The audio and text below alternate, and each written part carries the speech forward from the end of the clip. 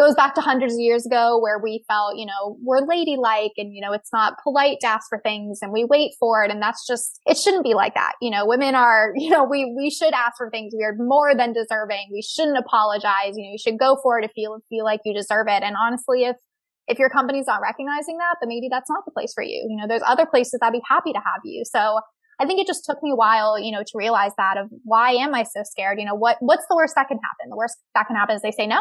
And, if they do, then you try again. And then if not, you maybe try and figure out a different path for yourself. Hi, everyone. It's Marcy Bullock. Welcome back to season 3 of Wolfpack Career Chats, the anchor season. A, ambition. N, networking. C, compassion. H, health, both mental and physical. O, organization. And R, resilient. Enjoy the pod. Hello, this is Marcy Bullock with Wolfpack Career Chats, and today I have Laura McAtee with me. Hi, Laura. Hi, how are you? I'm great. How are you? Good. Having a good day so far. Can't complain. Wonderful, wonderful. Laura, you and I met when you took my class a little while back when you were an NC State student, and you have now gone on to a very successful role as Employee Engagement Manager and Diversity and Inclusion Specialist at Workplace Options. Tell us a little bit about your story, how you got from being an undergraduate student at NC State University, and when you were here, I believe you were studying psychology, which is one of those areas a lot of people say, what will I do with my psych major? Did you think you'd end up here? Oh man, probably not. I think back in undergrad, I thought I was going to go to graduate school. I thought I'd study neuropsychology. I thought I'd be in a hospital somewhere. I had big dreams for myself. But I think by my senior year, I had a little bit more of a different vision. I wanted to get in the workforce. Honestly, I think I was ready to get out of school by that point. So after I graduated and took your wonderful class, so I started at Robert Half right after school, which was very much a, sales marketing position, requires a lot of energy, is very competitive, which was great for me because I had a lot of energy coming out of school. But then throughout that, I learned a little bit more about the recruitment side, which I realized I liked more than marketing. I liked working with candidates. I wanted to, get that satisfaction of getting them a position and making them happy and, fulfilling dreams for them. So I joined Workplace Options. I actually just passed my 3-year anniversary. So good timing. I had that on Friday. And I joined as a talent acquisition specialist. So I was recruiting all the time. I was, recruiting globally. We're an international company. So it was a great experience to have. I got to recruit for, over 10, 15 different types of positions, anything from finance to clinical to wellness.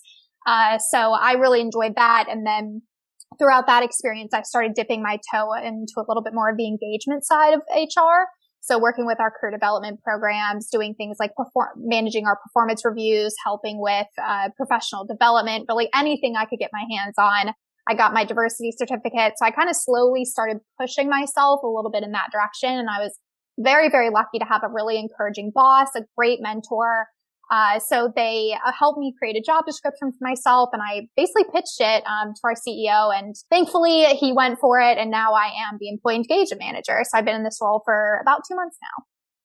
Congratulations. Thank That's you. amazing. I love the notion that you created a pitch for your supervisor, and now it almost sounds like you designed your own new job description right under their nose. How does one get the confidence and, as my mom used to say, the chutzpah to do something like this? Yeah, that's a great question. I don't know where that came from. I think I just really took that self-advocacy for myself. That's one of the things I know I told you I'm really passionate about, and I'm great at self-advocating for other people, but it took me a really long time to do that for myself. And I think it's just confidence, telling yourself, I can do this. I know I can do this. I've been doing this, let's just make this a little bit more formal. And I really looked at the company and tried to pick areas that we hadn't developed. We had a lot of people in employee engagement, like different managers doing that, but we didn't have one person under it. We didn't have an HR division for it. So I said, why don't we have this person? Can I be that person? So it just took a little bit of guts and chutzpah, like you said. And I had an annual review with my manager about a year ago. And I said, hey, what would it be like if I went out for this? Do you think this is something I could do? And she, thankfully was like, yep. So she, helped me. We created a position, and then the rest is history from there. What a great story, Laura. And hearing you say this about how you could teach other people to do it, but doing it yourself was still really challenging. I know a lot of people, especially those socialized as women, oftentimes do feel as though they might not be worthy. People are judging them. Are they credible? Do they have to prove themselves? What are some of your thoughts on that? Yeah, it's pretty scary, the statistics on that. I did some research like way back when I was actually asking for a raise, which was incredibly terrifying to do. But women typically don't ask for raises. They don't ask for promotions. They don't advocate for themselves because I don't know if it's a cultural thing or kind of goes back to hundreds of years ago where we felt, we're ladylike and, it's not polite to ask for things and we wait for it. And that's just, it shouldn't be like that. Women are, we should ask for things. We are more than deserving. We shouldn't apologize. You should go for it if you feel like you deserve it. And honestly, if your company's not recognizing that, then maybe that's not the place for you. There's other places I'd be happy to have you. So I think it just took me a while, to realize that of why am I so scared? What's the worst that can happen? The worst that can happen is they say no. And, if they do, then you try again. And then if not, you maybe try and figure out a different path for yourself. But it's definitely very intimidating. I will say that. Well, and it's inspirational to hear your positive outcome. You did your homework. You knew, when you were advocating for the salary, what you were worth. And I'm sure you had made a great contribution. So they wanted to keep you. And then with this creative idea of a new job description, tell us a little bit. Let's go back to the salary one first. What was that conversation like? Yeah. So that was probably one of the most nerve-wracking moments I had in my career, to be honest. My first position at Robert Half, I was never in a position to do that. I was only there for about a year and 6 months. But in this role, the first thing I did was look up research. I looked up what are the comparables, who's in my position, what are they making, what's the different salaries in Raleigh versus all of North Carolina versus the East Coast. And I really took probably a good hour or two to look that up. I actually printed out a bunch of sheets. I was very prepared with the research of the different salaries. And then I also wrote out what I thought I brought to the table because I can sit there and say, this demographic in Raleigh makes this amount, but what does that mean ultimately? If I'm not bringing that same thing to the table. So I wrote down, I've done this, this, and this in the last 6 months. I want to take on this, this, and this. And I kind of made a plan for myself. And I said, this is why I think I deserve this amount. And then I presented it to her, and then it was very much an open discussion from there. So it really just took me putting my toe in the door. Because if I didn't do that, the conversation would never happen. So true. I'm so proud of you for that. And I think it is a very, like you said, terrifying, intimidating thing to do. And people just don't want to talk about money too. It feels so awkward. Like we don't walk around with this Post-it note that says, 32,000, 78,000. It's almost this taboo topic. And you, of course, did your research. And, when you have proven yourself, you also have that ability to negotiate. So they could have said no, they said yes. And then I had a similar thing happen with me when I was having an opportunity to get promoted at the university. I went around and believe it or not, I asked my friends how much they made that were in a very similar job at a land-grant university in a competitive system, which would be a counterpart to me. And with that information in hand, I was able to negotiate that. And I think you and I are confident women. We can do that. What advice would you have for anyone really that is wanting to do this? Yeah, I think that it's incredibly intimidating. I don't want to downplay that. It is very, very nerve-wracking, especially to talk about money, just like you said, because it's such a cliche in our society. No one talks about it. It's very much mum's the word, especially in the US. So I'd say it takes some time. I mean, I would say I wouldn't jump into it, like, especially if you're not confident, but it just takes that small step.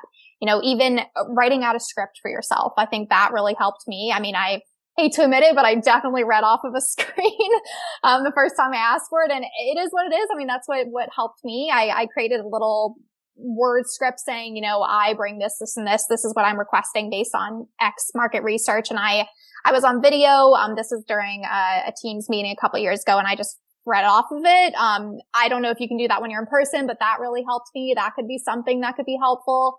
But I think just opening the door, I know it's really scary, but just the little one phrase of, I'd like to discuss salary. And then honestly, your manager might jump in. He or she might jump in and say, oh, okay, great. Let's talk about it. Or give me more information. I mean, just the one phrase you can get out there, and then you mute yourself and you wait for the response. I think that could help a lot.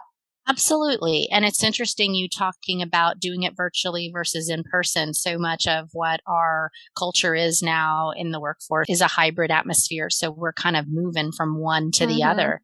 And in your role and the roles you've had previously, you've spoken to a lot of candidates when you make them an offer about what the entry level salary is. Do you typically have some wiggle room in there? And do most people just accept it or ask if it's negotiable? Yeah, that's a great question. Since my company, we're global and we have a lot of different types of positions. We have roles that are very much internal focused, like myself, or we have roles that are kind of working with clients, like account management. And then we have our production side that's very customer service focused.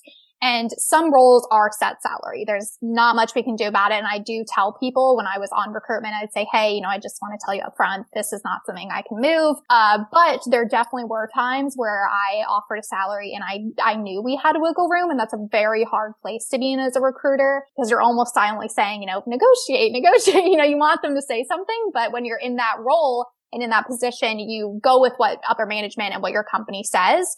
Of course, fair, we don't undervalue people, but if you don't ask it, you don't ask, it doesn't happen. So I'd say sometimes it is said, and the recruiter will be honest with you. They'll say, this is not something I can move on, but always ask. I was more than happy when people asked to go back to my management and relay that to them. I'm really just the messenger. So, fight for yourself. There's no problem in asking. Again, the worst thing that's going to happen is they say, you know what, we don't have any wiggle room. And then you can either accept or decline. But when you don't ask, again, you're not opening that door for them. So it's always worth, broaching the conversation at least.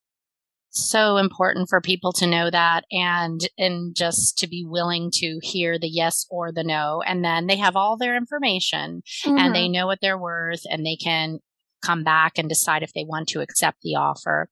What about when students are receiving multiple offers and they are worried about which one to take? Let's just say they got an offer from company B, maybe not their dream company, and they're really hoping for company A. And I've heard this before, and I know you have too. Should I just take it and then maybe later renege, which means I changed my mind? What are your thoughts ethically on that?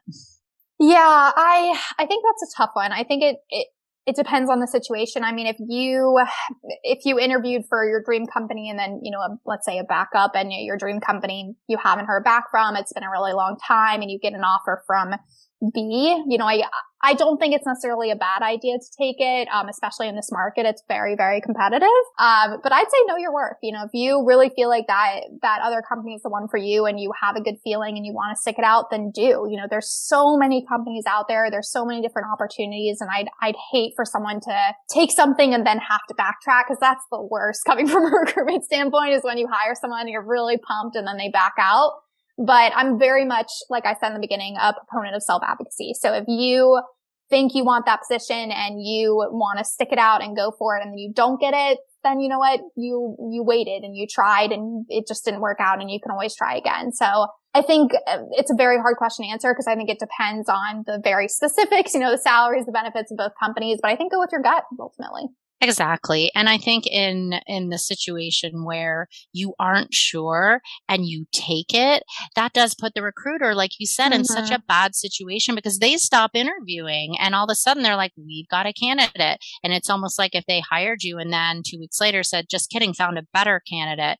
So, ethically, you really do want to remember that you'd be burning a bridge. So that's a good thing to keep in mind. Any other thoughts on self-advocacy? As far as just in the workforce, are there any other tips or thoughts you would have on advocating for yourself? Yeah, I think there's a time and place for things. That's one thing I really learned about being in the workforce. And my mom always used to tell me not everything's a race. And I am a very energetic, very competitive, very driven person. So I was always going 100 miles a minute. And I think that advice can be the same for self-advocacy. You know, there's a time and place for that. You know, if your manager or your mentor or your peer is maybe giving you assignments that you feel like, this isn't really my job, I don't have time for this, you know, maybe take it on, you know, do the work that way later. You don't have to. Or, you know, maybe there is a time when you're saying, oh, I should go up for that position. Like, this is my time to shine, versus a month ago when you got that same role, but you were like, this just isn't the time. You know, I think it's just about patience and really balancing yourself and making sure that it's that right moment to really pitch yourself or take on new responsibilities, versus a moment where it just might not be the time for that. The timing is so important. And speaking of which, our time has flown by. We're now at our last question. So we're going to get, I know, wow, it's gone fast. So now we're going to get in our time machine, Laura, and we're going to move 2 decades into the future. What would your older, wiser self tell you today that you need to hear? Oh gosh, great question. I should probably ask myself this on a daily basis. Probably to enjoy the moment, honestly. I think especially at my age, I got out of college. I was go, go, go. I wanted to be the CEO. I wanted to, rise through the ranks. And I think that I just need to take a beat and enjoy where I am.